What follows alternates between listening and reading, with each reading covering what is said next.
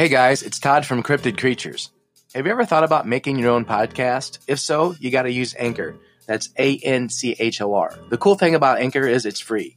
There's creation tools that allow you to record and edit your podcast right from your phone or your computer. They'll distribute your podcast for you so it can be heard on multiple platforms like Spotify, Apple Podcasts, and many more. You can make money on your podcast. The more people that listen, the more money you can make. It's everything you need to make a podcast all in one place. Download the free Anchor app or go to anchor.fm to get started. All right, welcome to the show. Thanks for listening. I'm your host, Todd. I'm Brian. Brian, what's going on, man? Not a whole lot, man. We are pumped this episode. We have our first guest on the show. Yeah, I'm excited. We have Adam on the show. Adam, welcome to the show, man. Hey, boys. How's things going today? It's going great. How are you? Oh, I'm doing great. We got great weather and getting ready to get into some good conversation with you guys. Right on. We're excited, man. We are so excited to have you on the show. We appreciate you coming on. No problem. My pleasure. Adam, I know you a little bit through work, and Brian really doesn't know you at all, but reason we're having you come on is I know that you've had an encounter back in the day, so we wanted to talk about that. But tell us a little bit about your history, your background. Where do you come from? Where do you live? You're out in the Pacific Northwest, right? That's right. I'm over in Eastern Oregon, kind of equal parts of three little towns, Baker, LeGrand, and Pendleton. Kind of been all around Eastern Oregon. My dad grew up timber worker, so we just kind of moved around wherever the mills were open. Gotcha. So growing up as a kid, did you ever believe in Bigfoot or know Bigfoot or know anybody that said that they'd seen a Bigfoot? Well, we all talked about Bigfoot when we were up camping and stuff like that. And I went through the whole Cub Scout and Boy Scout thing, and you get a few stories up and around the fire. But as far as like anybody's ever seen one, I didn't know anybody who had ever seen a Bigfoot at the time. Mm-hmm. So at the time, how old were you when you had your encounter? I was 12. You were 12. Okay. Wow. Young. So yeah. Before that, though, you didn't really give much thought about it. You kind of thought like maybe everybody else did at 12 years old. You kind of heard about it. Maybe you saw the Patterson film, but you didn't really know if it was real or not. I don't know. Where are you coming from on that? Well, when I was a kid, I was pretty fearless about the woods. I just was always like, I'd get up and walk away from the fire, and I'd go stay in the tent. I didn't have any problems with that. It never even crossed my mind. And then we ended up going on a camping trip. My sister's boyfriend at the time was a senior in high school. He took us up camping, and me and my best friend Tom ended up going hiking. And that's when we had the encounter, and then it just got weird from there. Okay. So where were you guys when you had this encounter? Tell us what kind of part of the state you were in. So it was right after school was out. So we're talking June, and we were up at Anthony Lakes, which is a ski resort over on the east side of the state in Oregon. Okay. I've heard of that. I think I know where that's at. Brian, have you heard of Anthony Lake before? No. What kind of mountain range is that close? Is it close to a mountain range, Adam? Sure. Or is it? Yeah, it's up in the Elkhorn Mountains. And they're like pretty jagged, kind of Alps-looking peaks. Mm-hmm. A lot of alpine backwood skiing type stuff. Helicopter skiing is big up there. So it's pretty big country, but they have a really, really good hiking system up there for trails and a bunch of high lakes for fishing and stuff like that. Mm-hmm. And speaking of, you said elk something. You had mentioned to me the other day on the phone, we were talking about doing this episode, and you'd said you'd seen a moose. You were traveling and saw a moose somewhere. Where'd you see a moose at? Yeah, we last weekend we took a huge trip. We put like 2,200 miles in back roads of Idaho, Montana, Washington, and we were just looking for a moose. That was the whole thing. Is I was destined to see a moose in the wild. I'd been to Glacier, Yellowstone, and Teton in my life, and I've yet to see a moose in the wild. So we were going to find a moose, and we took off. And So we headed up through the middle, the east side of Washington, across the middle of Idaho, and then came in the bottom of Montana. No moose. The next day we get up, we drive down to see how far we can get into Yellowstone because it's not open yet. And luckily they had one loop open that was about a 50-mile drive you can take, and then you have to turn around and come back. So we were on our way back. We'd already seen all the buffalo and all the elk and wolves and coyotes and all the stuff that you see there. And there was a bunch of cars on this corner. And I slowed down for a second. I asked my wife, I was like, what are they looking at? And she goes, it's a moose. And I just locked them up and just pulled in right there. And you're not supposed to get out of the car, so I don't condone that. But I did get out of the car and went back and checked out the moose, and it was everything I'd hoped it to be. It was literally like a religious thing. I built this thing up, brought tears to my eyes. I'm not kidding. I felt so weird about it, but it's been so long that I've been trying to find this thing. Yeah, that'd have been amazing. Seeing it. Go ahead, Brian. That would have been amazing. You guys. Yeah. Seeing a creature that big just is awestruck. Got to be, just awesome. Just strike you as, that way, just majestic and be like, holy, I've never seen a moose before. Brian, have you ever seen one before? No, not in Indiana. But you did spend some time in the East Coast, did you not? Or up in Maine or something like that, Brian? No. I was down in Jersey. Okay. I think moose on the highway is like the number one cause of death in Maine. It probably is. Yeah. That and bad clam chowder. I'm pretty sure that if you bathe in bear pee is how you stay safe. Is how you they won't come around you. Okay. So I mean, other than you have to smell like bear pee. So let's start talking about your encounter, Adam. Brian, before we get going here, you have any questions for Adam about this one? No, not yet. Okay. I'm just excited to hear it. Yeah, and we may interject if you don't mind from here and there, but maybe start off and say, okay, what was going on leading up to it, and what happened, before everything. Give us a preliminary kind of lead up to it, and then kind of build up. Give us the climax, and then what happened afterwards. How did you react? How was your life affected afterwards? And just kind of tell us how you want to tell us a story. Okay, well, obviously we're talking 1988, summer of 88. So there wasn't a whole lot of finding Bigfoot shows or anything like that. That didn't really exist. There was a couple Bigfoot books that you could check out in the library at school, but it wasn't anything like we see now. So we decided that we're going camping, the three of us. Me, Tom, and Mike. Mike is my sister's boyfriend. Tom's his little brother and my best friend growing up. So we all jump in his old AMC Eagle, which was like a kind of a Jeep Cherokee / station wagon combo. Was it red? No, it was white with a wood panel on the side. Awesome.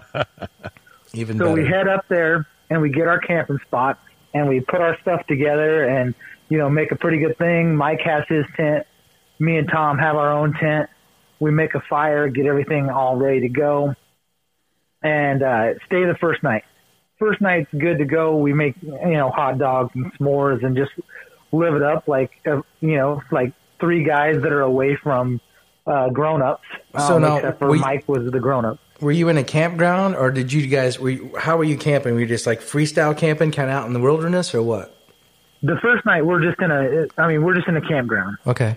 So we get up the next day, and Mike had to work. He worked at Pietro's Pizza, which is kind of a Pacific Northwest pizza chain. Mm-hmm. So he had to work at Pietro's. So he said he was going to run down the mountain, and it's about, 25, 30 minutes from Anthony Lakes back to Baker. So, and then after he got off work, he was going to come back up. And that's where you lived at the time? Right. Baker. So So it's Baker City now, but it was just Baker at the time. They added city when they made it like an Old West touristy trap place. And then, so we decided we're going to go hiking while Mike goes to work. So we take off on this trail. We were heading up to Lost Lake, which was a trail that their family had been on a bunch of times. They go up there a couple times a year to camp. It wasn't that big of a deal. It's not a super hard. I mean, we're talking, it's maybe 6.5 mile hike with 1,500 to maybe 2,000 foot elevation gain over that whole time. Very well groomed trail. So we brought a stupid little Daisy Model 742 pellet gun with us. I mean, just to screw around with. I mean, not, you know. And so we had this thing, and we're taking turns like picking out stuff to shoot. Like, hey, see if you can hit that, and then whatever, like a flower or a squirrel or something. You know, it was a different time, so you know, it was just a couple kids killing small animals. Sure. So we're walking along this trail. Everything is good. And then the weirdest thing, like we both stopped, and I looked at him and I go, "Why'd you stop?" And he's like, "I feel like somebody's watching us." And I was like, "Me too." So we're kind of on guard. We keep walking up the trail. Everything's fine for a little bit. Kind of goes away. We get up toward the I guess it would be like the granite line, you know, where you start to leave, you're kind of scrub timber and you start to get up into the rocks. Okay. And we start getting up there, and same thing. We stop. Both of us get like the hairs on the back of our necks up, and can you explain that? Is there any way you can explain that? I mean, I know what people say, like someone's watching you, but what was it that made you? I mean, you didn't see anybody. You didn't see anything. So right. So we just it's just imagine like you're walking along, and some force tells you to stop and look around. I mean, I'm sure you get like intuition or whatever, but it stops, and then all of a sudden you kind of start looking around, and your breathing kind of changes a little bit maybe, and it shortens up, and you start getting that kind of cold feeling on the back of your neck, and so we're sitting there, you know, the hair stands up. The hair stands up. You get the goose pimples on your forearms, and so we start scanning, and both of us are like, we're sure that someone is following us. Like we're 100%. We're already starting to talk about it. Like, hey, is someone back there? What's going on? Could you hear something? Did you hear that? What? Could you hear something at the time too, or? You know, like very once in a while, we would hear something that sounded like maybe a footstep or like a twig breaking and stuff like that. But you know, of course, we're at this point we're kind of on high alert because we just got freaked out like 20 minutes earlier with the same type deal, and then everything's back. So we decide that we're gonna, like, there's a place where it has these switchbacks right below Hoffer Lake up there. There's some switchbacks, and so we decide that we're, like every other time we'd ever been there, we're just gonna cut straight up. You know, there is a trail that people have, you know, if the people that are gung-ho that don't want to walk all the way around, you can just kind of cut a bunch of the trail off by just taking going straight up the hill. So we start going up the hill, and we get to this place where like the granite overlaps more granite, and there's like a tucked in dark area, which you could call it like a cave with not a roof. I mean, so it's like it's like a ledge, but if you were looking right at the mountain, you could hide behind it. There's nothing there that would tell you that anything was there. It's completely blocked from the trail. You have to walk up and look back down if you want to see behind those rocks. If you're looking right at it, it looks like a flat wall of granite, basically. So there's kind of a illusion there that there's nothing. And so we start walking around this thing, and it stinks. Like, it full on just smells like a rotting animal. And So then, we're looking around for a rotted animal or something like that. How bad was the smell on 1 to 10? I mean, was it severe? It was like 7.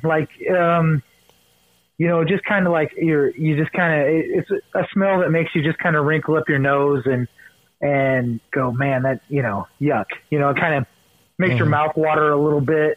Mm-hmm. So you're just like, it was unpleasant, but I mean, it wasn't like rotted flesh or anything like that.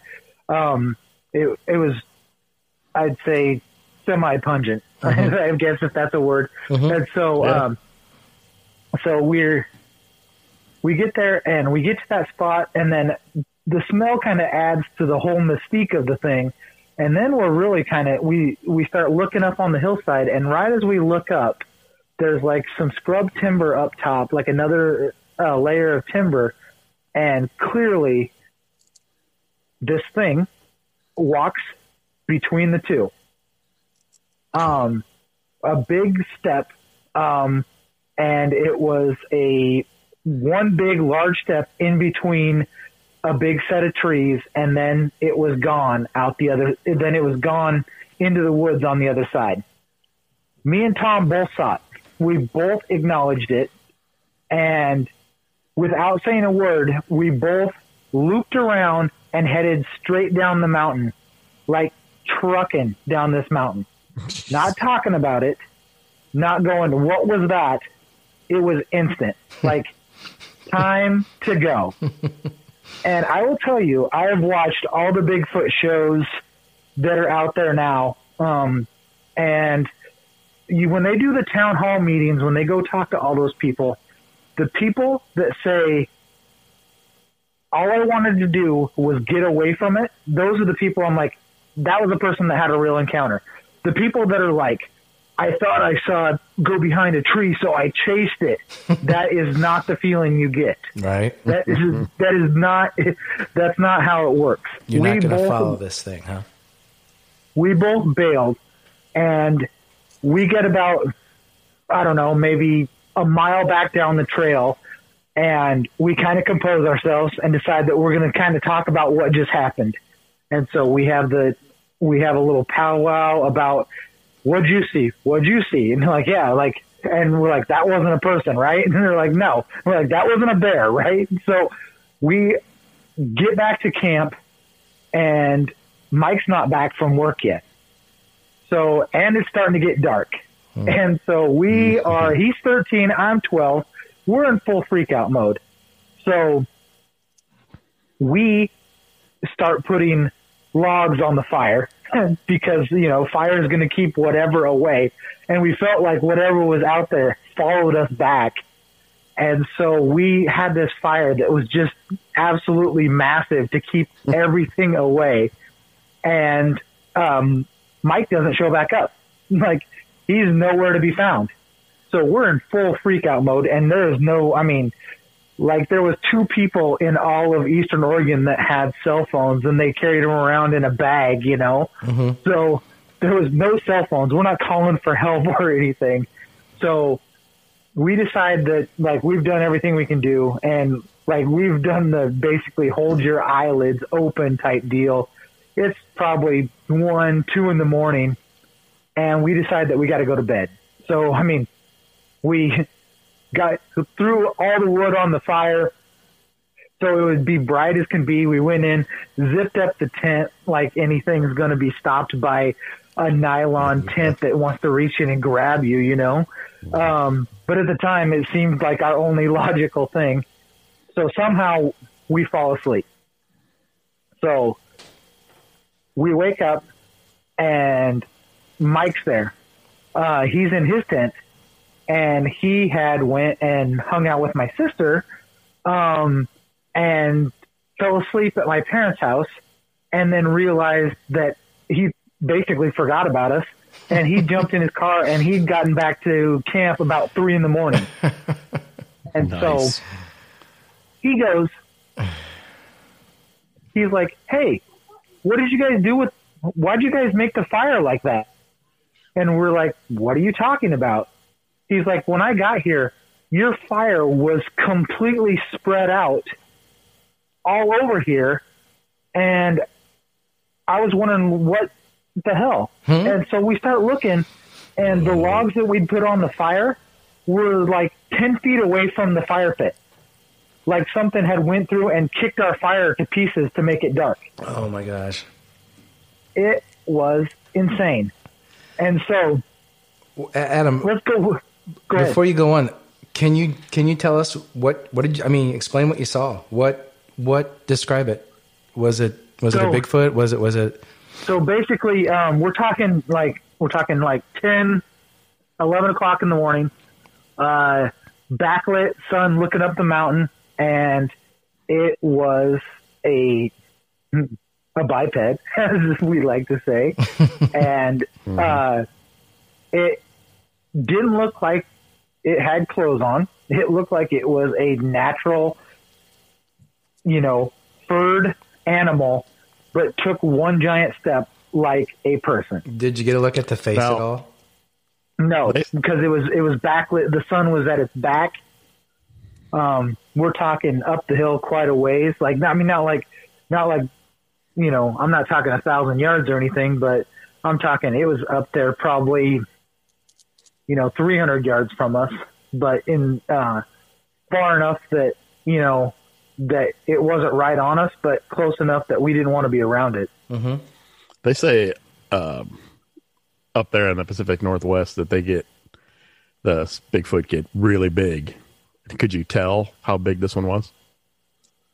No, it's funny that you say that, is because we've thought about going back up and like trying to figure out exactly like where things were as far as like, like you see it in all the different shows, they're like, it was high as this branch and all this stuff. And I don't think that, I don't have that frame of reference, especially now that we're talking, 33 years later. Right. But I will say that it felt larger than a person. Like there was no doubt in either of our minds that it wasn't a person. Like we 100% agreed on that. Here's another side note with this whole story is my buddy Tom went in the Marines, and then he took off and he went to the Persian Gulf and he did the Desert Shield and he did all of his stuff. He came back and we were in our early 20s by this time. I had told my friends here in Pendleton, where I live now, that my buddy Tom was going to come visit, and he was the guy that I had the Bigfoot sighting with. And I tell them, and they're like, "Oh, what Bigfoot?" So I'm telling them the story, much like I'm telling you guys the story. Mm-hmm. And Tom gets there, and he lives in Washington, D.C. now, works for Naval Records. He went into the Marines when I went to college, and I thought he was silly at the time, but now we're the same age, and he's already retired, so I was obviously the silly one. But so he gets there. My buddy's like, "Hey, tell us about the Bigfoot story." So Tom tells him the Bigfoot story, and my buddy Justin goes, "Do you know why I believe this story?" He goes, "Because I just heard this story from Adam like a week ago, and you just told it verbatim, exactly the way that he told it, and there wasn't any like changes, and you guys haven't talked about it in 10 years." Yeah, that's great. I mean, that proves validity, to you guys' stories, and I'm sure if we got Tom on here, he would tell the story just as he did with you too. So I mean, that's cool. The weird thing is you said were you 300 yards? You think you were 300 yards away, or were you closer than that? I was probably, I'm guessing. I'm just guessing because things are, when you're talking vertical feet, and you're looking up a hill, that's why I hate to like put a size on it. What was the key factor that immediately made you realize that this wasn't a person? What made me think it wasn't a person, just the way that it, like, as we looked up and kind of both of us realized that something was standing there, the outline of the shape didn't look like a person at first. And so, like both of us thought it was an animal of some kind. And then when it turned its body and took one big step across, and it cleared so much area. I mean, even in, like, I'm just picturing it right now in my mind, how far, like, the step was. It didn't make sense. It didn't move like any other person that I had seen or have seen since. Like, even when I picture it back in my mind, it doesn't, people move a certain way, and it didn't move like that. Right. So did it have like really long arms? It did. It was like all we could make out was like one arm, and it kind of looked like it kind of just like swung it behind itself as it started to go. Like it was just giving itself like a little push off to get itself going.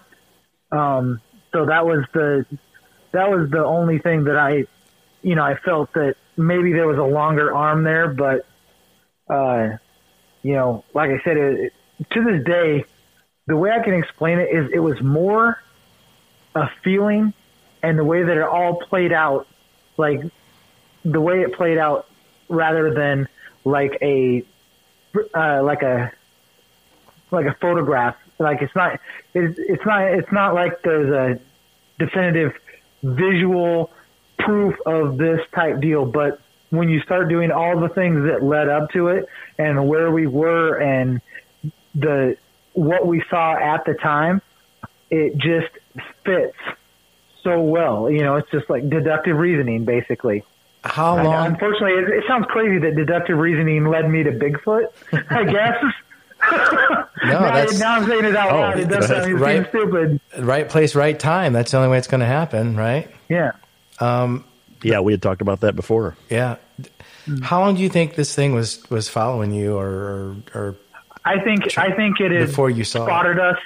I think it had spotted us down at like the I'd say probably a mile and a half before. There's like a flat area as you're walking along. It's a real gradual incline, and so you ascent, and then once we got up into the tighter trail and tighter trees, I think it kind of retreated back away from us. And what I think is when we stopped and we got off the trail and kind of moved a little bit, I think we changed its vantage point of where it was looking at us and kind of turned the tides on it. Okay. But, I mean, now this is all 100% speculation on how it works, but I also think that there's something to be said about, they seem to reveal themselves or like almost have a feeling of a safety factor type deal, like who they can reveal themselves to. So, in my mind, the way that I kind of explain it to people is you go out in the woods during the summer on a normal weekend or something, and you see all kinds of deer running around. No problem. Then deer season comes along, and there's no deer to be found. You just don't see them. Yeah, that's true. So something has triggered their intuition that they have to be on high alert during this time period, right? And so, or just like the new activity in the way people, or they feel like they're being stalked, because obviously animals' intuitions and all their instincts are so much more refined than humans. It's insane. But I think Bigfoot lives his existence with that radar on. They're always on high alert. Yeah. I've always said if a Bigfoot's going to know you're within 2 miles of it before you even know. I mean, you're never going to. The only way you're going to surprise a Bigfoot is just by the encounters where guys are just happen to be camouflaged and they're downwind and it's just right, and Bigfoot doesn't realize it. But for the most part, I think a Bigfoot's going to know you're within 2 to 5 miles of it before you even get that. Once you get that close, you're never going. I mean. Do you think the one that you saw was the same one that was tracking you guys or following you guys? Is that what happened? I do. Here's another side note. So after we get through this, all this, and we're adults again, and the BFRO does their thing, and they put out their website and all this stuff, and you can go and you can track Bigfoot sightings by every state, and you can by county and all this stuff. Yeah. So we go to the BFRO site, and there is quite a few Squatch sightings in that area in the late 90s or late 80s. Okay.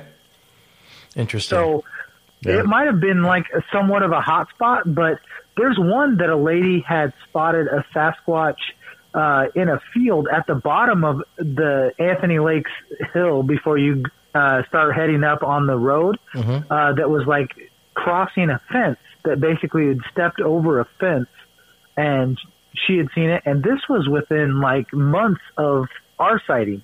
And we're talking overland a couple miles, maybe 5 miles by the road, but as the crow flies, maybe just a couple miles. Yeah. I tell you what, I think I've always said this too, and then you're never, Brian, you and I talked about this. You can look up sightings, and I do use the BFRO all the time. Yeah. But you can't really go to a place where there's been a sighting and expect to see a Bigfoot. I think, Brian, you made the comment, you think they migrate a lot, or there's migration periods, but they may not come back to the same areas all the time. Maybe if they've seen enough people, maybe they decide to stay away from that area, and maybe that's what happened there. But you never know. Adam, would you go back to that place? I would, actually. I've thought about doing that on several occasions, going back, and it would just have to be the right set of experience, like just to go back if I had the right people with me that were really interested in wanting to look around and explore. But as far as just going back as a camping trip, if I get out there again, we are going. Okay. Well, it would be my pleasure to take you guys up there, but yeah, definitely would be cool. I think, as of the way I think of it, is it's still a little freaky for me to think about going up there. I bet. It's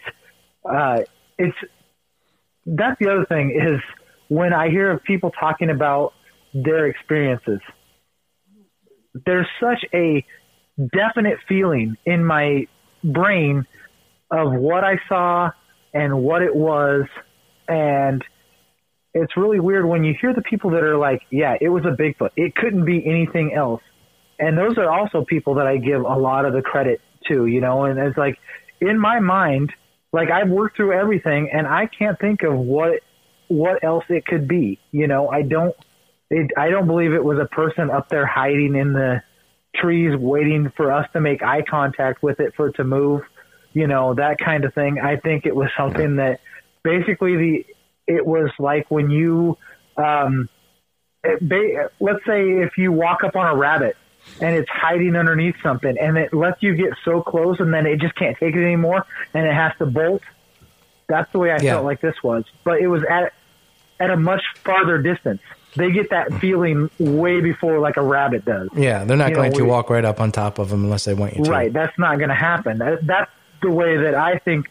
That's why they're so elusive. They can be so elusive. And the other thing is I don't think that they move a lot. I don't think they take off and get a lot of distance. I think that they know how to circle back. And they do a lot of moving around you, and it's kind of ships in the night. You go this way and they go that way. And when you're moving one way, they're moving the opposite way. And I think they're masters of that. And that's how they have remained so elusive. Yeah. So when you saw this thing before that, you didn't really believe or not really know. But can you say after you guys saw it and after you had that encounter, you definitely believed that Bigfoot existed? Yes, 100%. I absolutely got immersed in it for probably a decade, where I was looking up every book I could get, and I took all the anthropology classes I could take in college. I absolutely was, I wouldn't say obsessed to that point, but I mean, it was my number one research item. If I was going to look up something, oh man, the first few years of the internet, I tore the internet up with that kind of stuff. You know, I'm talking about the old dial-up days. Yeah. So, just looking for any Search kind of history, little things. Bigfoot. Yeah. Oh yeah, just like everything. Just looking up.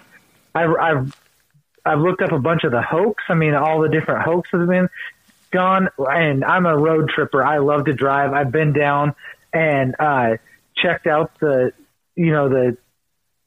Sasquatch carvings down in California, and of course all the different any of these places that have like exhibits, and I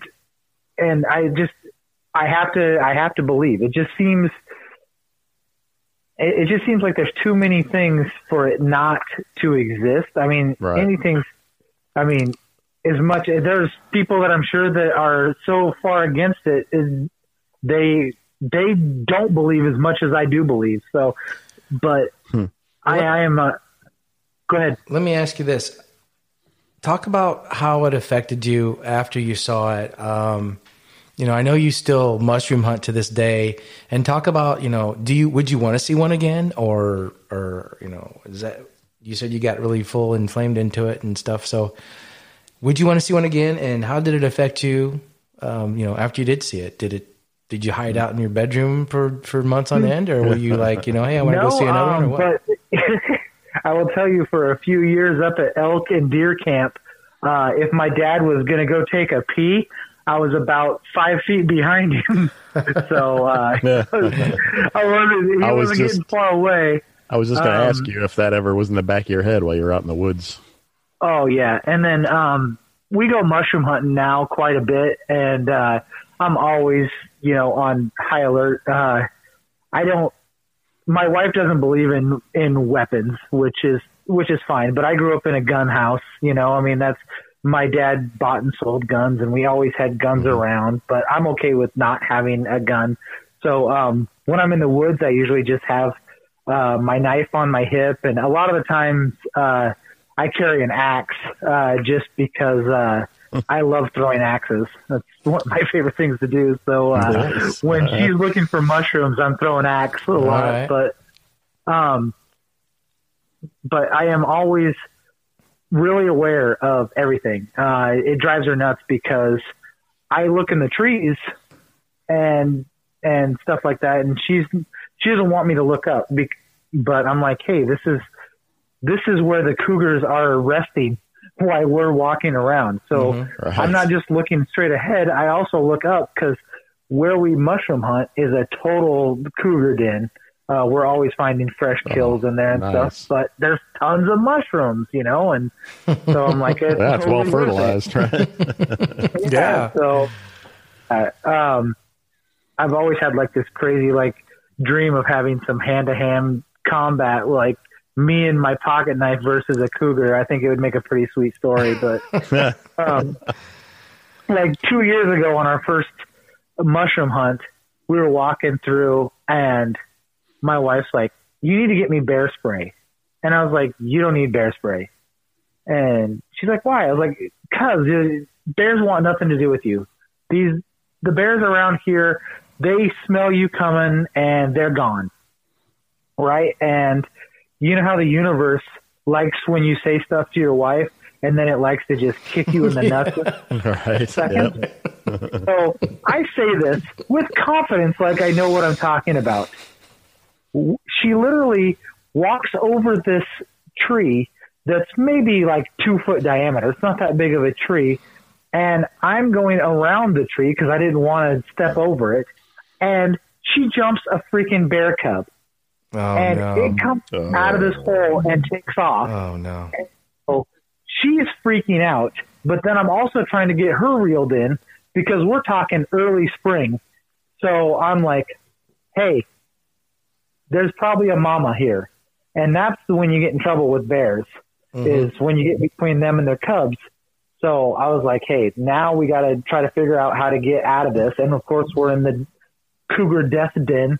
So I was like, all right, this is we got to figure out a way out of here where we're not crossing the path of where that bear was headed, because he was probably heading back to his mama. So we ended up backing out of there, and we go back quite a bit later in the season now, not as early, but there's bear scat in that area every time we go in, massive amounts of it. So I did buy her the bear spray the next year. Yeah. No. So you're not afraid to go back. I don't think you're afraid to go back in the woods for any reason, and it doesn't sound like you're worried about seeing another Bigfoot. But do you think you'd like to see one again? Oh, for sure. Yeah. I would. I mean, and and the thing is I've thought about that 1,000 times. Like, I don't know if you guys have talked about it on this show or not, but I don't hunt anymore. But the old debate, like, have you guys talked about it? Like, if you're out hunting and you eyeball one, what do you do? Do you shoot it, or get it off in your head, say, right, I knew it, it exists? Or do you take the shot so the rest of the world can check it off their list? Mm-hmm. Right. I've always said I don't need to know. I don't need the government or 100% proof, because for one, I don't think that there's ever going to. I think the government covers it up. For one, I think there's a big government cover up here. I don't think we're ever going to know. But I just want to see one for myself, and then I can say, I don't care what people say or don't say. I know they exist. I think the only way I would take that shot is if my life was in danger. Otherwise, I would just let it go. Yeah. Now, would I love to be the guy that brings home a Bigfoot head and proves to the world that Bigfoot exists? Oh. Hell yeah, I would. But I don't think that's ever going to happen. I think the government or some agency would step in before. Now, you'd have to be pretty damn sneaky about it. You'd have to be good at doing what you're doing. Like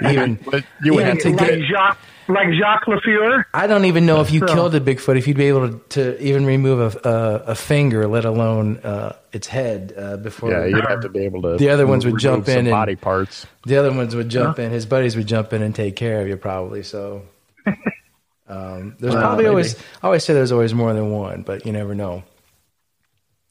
I don't know. I feel like they have to be fairly solo. Like we do get in a situation in a lot of these areas, especially in the Pacific Northwest and all these areas that are so barren, there's too many wide open spaces where a group couldn't go around the whole outside of a meadow or something like that. I feel like it's one of these situations like these sand cats that are in Egypt and stuff, and they'll go years without seeing one of these cats. Mm-hmm. And the cats only breed once in their life because they might not see another sand cat ever. But there's not enough food in a one certain area to sustain more than one. Mm-hmm. So they have to travel, since we're talking Egypt, they got to travel a bunch of kilometers before they even come in contact with another one to breed with. Mm-hmm. And that's what I was thinking, is that these things probably have breeding cycles and they don't even come together, or it's almost like a spawning intuition, and they go to a place and meet that they don't even know why they're going there. Mm-hmm. They're just following the pheromones to this one place so they can breed. Yeah, that's a good analogy. I never thought about that. So what do you think, right now, my theory is that the hot spot, if someone's going to get a Bigfoot, right now, if someone's going to get photographs of a Bigfoot, or if they're going to get scientific proof they exist, I'm saying Eastern Russia is the place, is the last real wild where you could maybe still get one that has been in a remote area so long that they might not have the hide and go seek gene that the American Bigfoots have gotten from us, basically littering the world with our footprints. That's interesting you say that. Do you have Amazon? Do you have Amazon Video, Amazon Prime? I do. Did you see that new documentary. Bigfoot Among Wild Men. Adam, if you haven't watched that, watch that one. No, I haven't seen that yet. Yeah, watch that one. It's got Jeff Meldrum on it, and it's some really good. Yeah, you got really good footage of Eastern Russia. Yeah. Well, Brian, you were just talking about that the other day. You're just like, we need to go to Russia. We need to go to Russia. Yes. Yeah. Jeff Meldrum's a pretty decent guy, and he's one of the guys that I really respect on the fact that he's just like, hey, I'm just all in with it. This is what I believe. You can call me crazy if you want, but I've done the research, and I think this is something that's real. And he's not, he doesn't apologize for it. And I really like those ones, the people that have a scientific mind and they're unapologetic. Yeah, he is super smart too. Yeah, he's respectable for sure. Yeah, you got to respect that guy's thing. Oh, for sure. Adam, I've talked to Brian, and we've done a couple episodes about what we think Bigfoot is, or we don't know what Bigfoot is. We haven't gotten to that point. We definitely want to bring you back on the show a couple more times and talk about more in depth about this. But do you think Bigfoot is just a raw blood and flesh and bone creature, or do you think there's more to it than that? Okay. Are you talking about do I think that it moves through the fairy realm, or sure? Do you think it's alien? Interdimensional? Do you think it's man-made? Interdimensional? Do you think it's man-made or government-made? Do you think it's been around before man? What do you think the background of this thing is? I think it's flesh and bone. I do. I think it's flesh and bone, and I think that it is so highly elusive, and it's been more and more elusive as we've gotten more intrusive into their area. Mm-hmm. I believe that the Native Americans and even down into Central America, I think they had a more working relationship with them. There's no reason that you can find a Bigfoot on a totem pole in Alaska and you can find the exact face carved in the side of a temple in, central Peru. Mm-hmm. Right. It just blows my mind that is out there. And when I say this, I'm not talking like similar, I'm talking identical, and the more and more you look at, you're like, okay, hold on. This tribe has a creature that's identical to it in this tribe. And then if you go to Russia, they have these that looks like this. And you're like, these people would have never interacted. It's physically impossible for this. Even if it was a folk tale, there's no way that the people from Peru are sharing the folk tales with the Iroquois, in especially Michigan 1,000 years ago. Yeah. Right. Yes. It's not like they had planes or time travel to go, hey, guess what? Right. Unless they did, and then everything just got wiped clean, and we hit the reset button. But that's another episode. A whole different thing. Yeah, that's a whole episode. That's a whole different theory. We'll get you on and talk about that sometime too. Yeah. Oh, jeez. Yeah, that's a whole other episode there.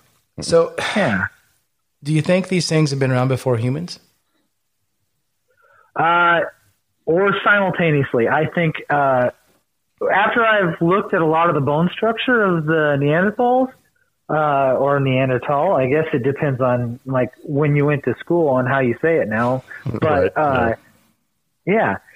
But I think we're looking at a cast off of some sort of not Homo sapien. Obviously, that's way too new. But I think evolution took a side trip, kind of like it did with the Neanderthals, and it went off into a wilder type beast and went back toward the gorilla type ape side of things. Do you guys know who Robert Ardrey is? No. Mm-mm. Okay, he is a guy that basically said that humans didn't come from chimpanzee type in the progression, that we're a lot closer to coming from mountain gorillas. Mm-hmm. And that's why we eat meat and we're more aggressive and all these different things. And a lot of our traits are more linked to being a gorilla than to a chimpanzee. So somewhere along the line, evolution took a side turn and ended up with this one-off creature that is highly intelligent yet highly elusive. And I believe that's what we've gotten to. They've adapted to so many different kinds of terrains, and they're big brained. That's one thing that I think everybody can agree with this. Even if it's like a Gigantopithecus, the thing had a giant brain, so it can problem solve. Mm-hmm. And so that's what I think we're up against is a super intelligent primate, and it's very mobile, agile, and not as big as people think. I think that's what we're going to find out. If this ever gets proved, I think the people who have had encounters with them, it gets blown up out of proportion because they're freaked out. So the story gets bigger and the creature gets bigger as they go. I have a feeling that they're not much bigger than actual people. Or maybe they just over time are getting smaller in general. That could be true, maybe. Yeah. As they evolve. Maybe they don't need to be as big as they actually are. Maybe as they evolve, they don't need to be 8 or 10 foot tall. It makes sense for them to have the big, wide footprint because they're dense. And with the density, they have the extra weight. And then the fact that, right now, there's the least amount of snow on the planet that we've ever seen. But when evolution was, most of the planet was snow. So they would need them almost like snowshoes to get in between areas.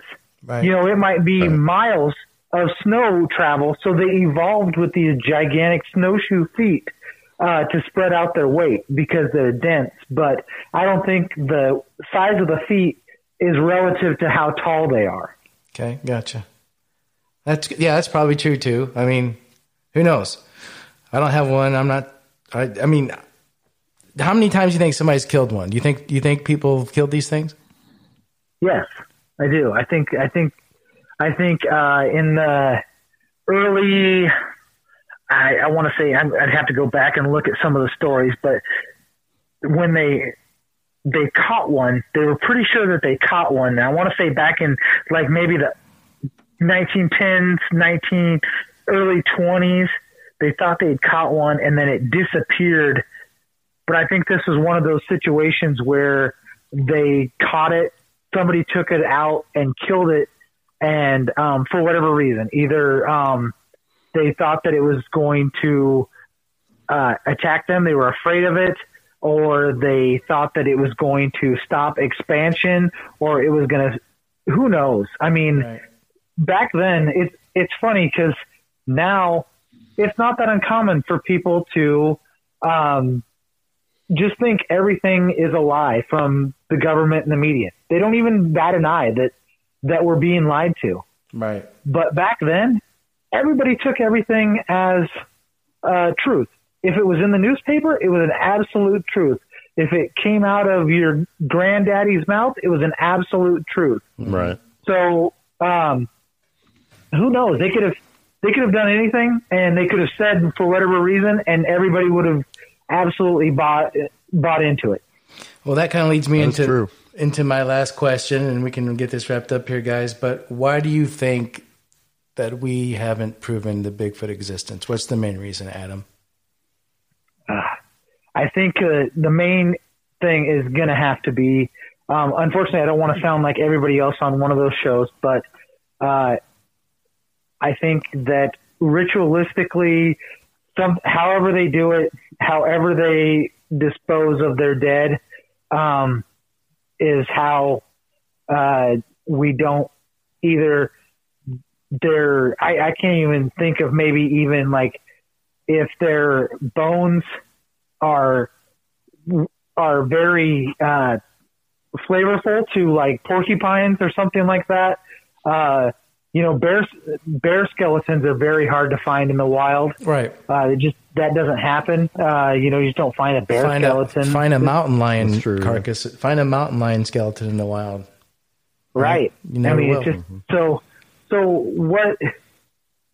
what makes those creatures, which mountain lions are insanely difficult to see in the wild. at all the hours I've spent in the woods, and I've seen one in the wild, in the actual wild, and I've had one run across the road when I was driving, and that was it. That is it. Mm-hmm. I mean, and I live in the heart of it. I mean, there's people just blocks from me that have had them on their Ring camera that have been in their yard. And crazy. But nobody sees the thing. They're just looking back at their footage the next morning and go, "Oh crap, there was a cougar in our front yard." That's scary. So, Awesome. until they figure that, until we can figure out how that we can get any sort of like evidence or anything, man, I don't know how they're so elusive. I mean, it's part of the mystery. I mean, I have no more insight on that than I don't think anybody, but, right. I guess if we knew tomorrow that Bigfoot was real, then within a year or 2 years, it wouldn't be a big deal anymore, right? Oh yeah, I saw one. Yeah, I saw one too. Yeah, they got one on display now. It's like, Pretty soon they would. Pretty soon we would name them. Right. There's Daryl. It might be that kind of thing. It's like, so let's say you buy a silver Jetta, and you feel like you really like this car and it's something special to you.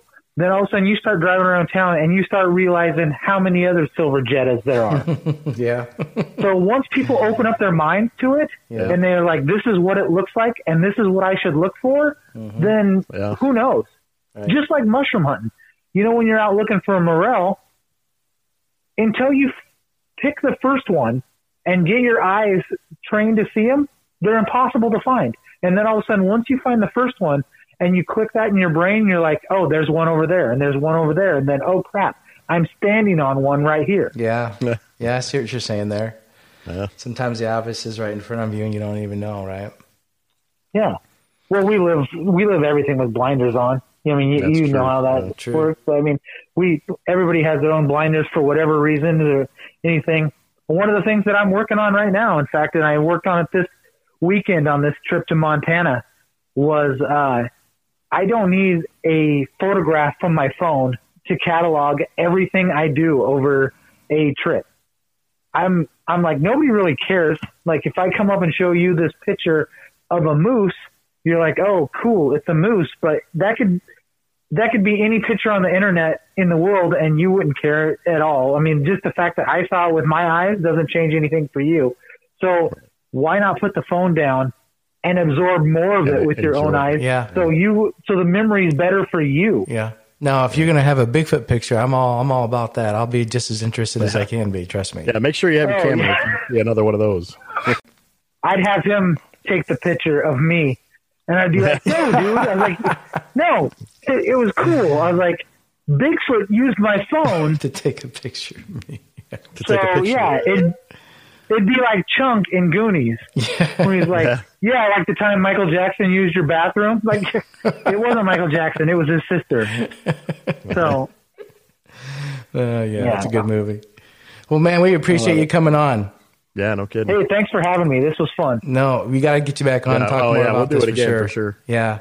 Talk about some theories and maybe we can come up with some more ideas and get to the bottom of this, but we'd like to hear your input some more for sure. So we really appreciate you coming on and telling your story, man. You could be our man out west. Yeah, definitely. Out west. I can't, when you guys come out west, I can't wait to take you guys out. It'll be fun. Oh, we're definitely doing that for sure. Heck yeah. Yeah. Right on.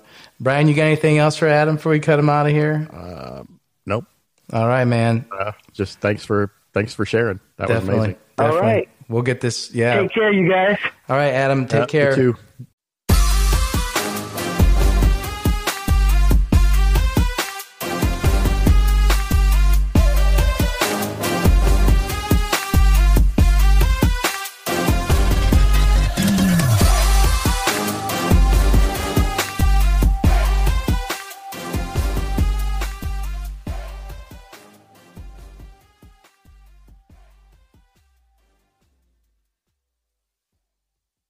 Have you heard about the 2018 study that showed half of prenatal vitamins tested had unacceptable levels of heavy metals?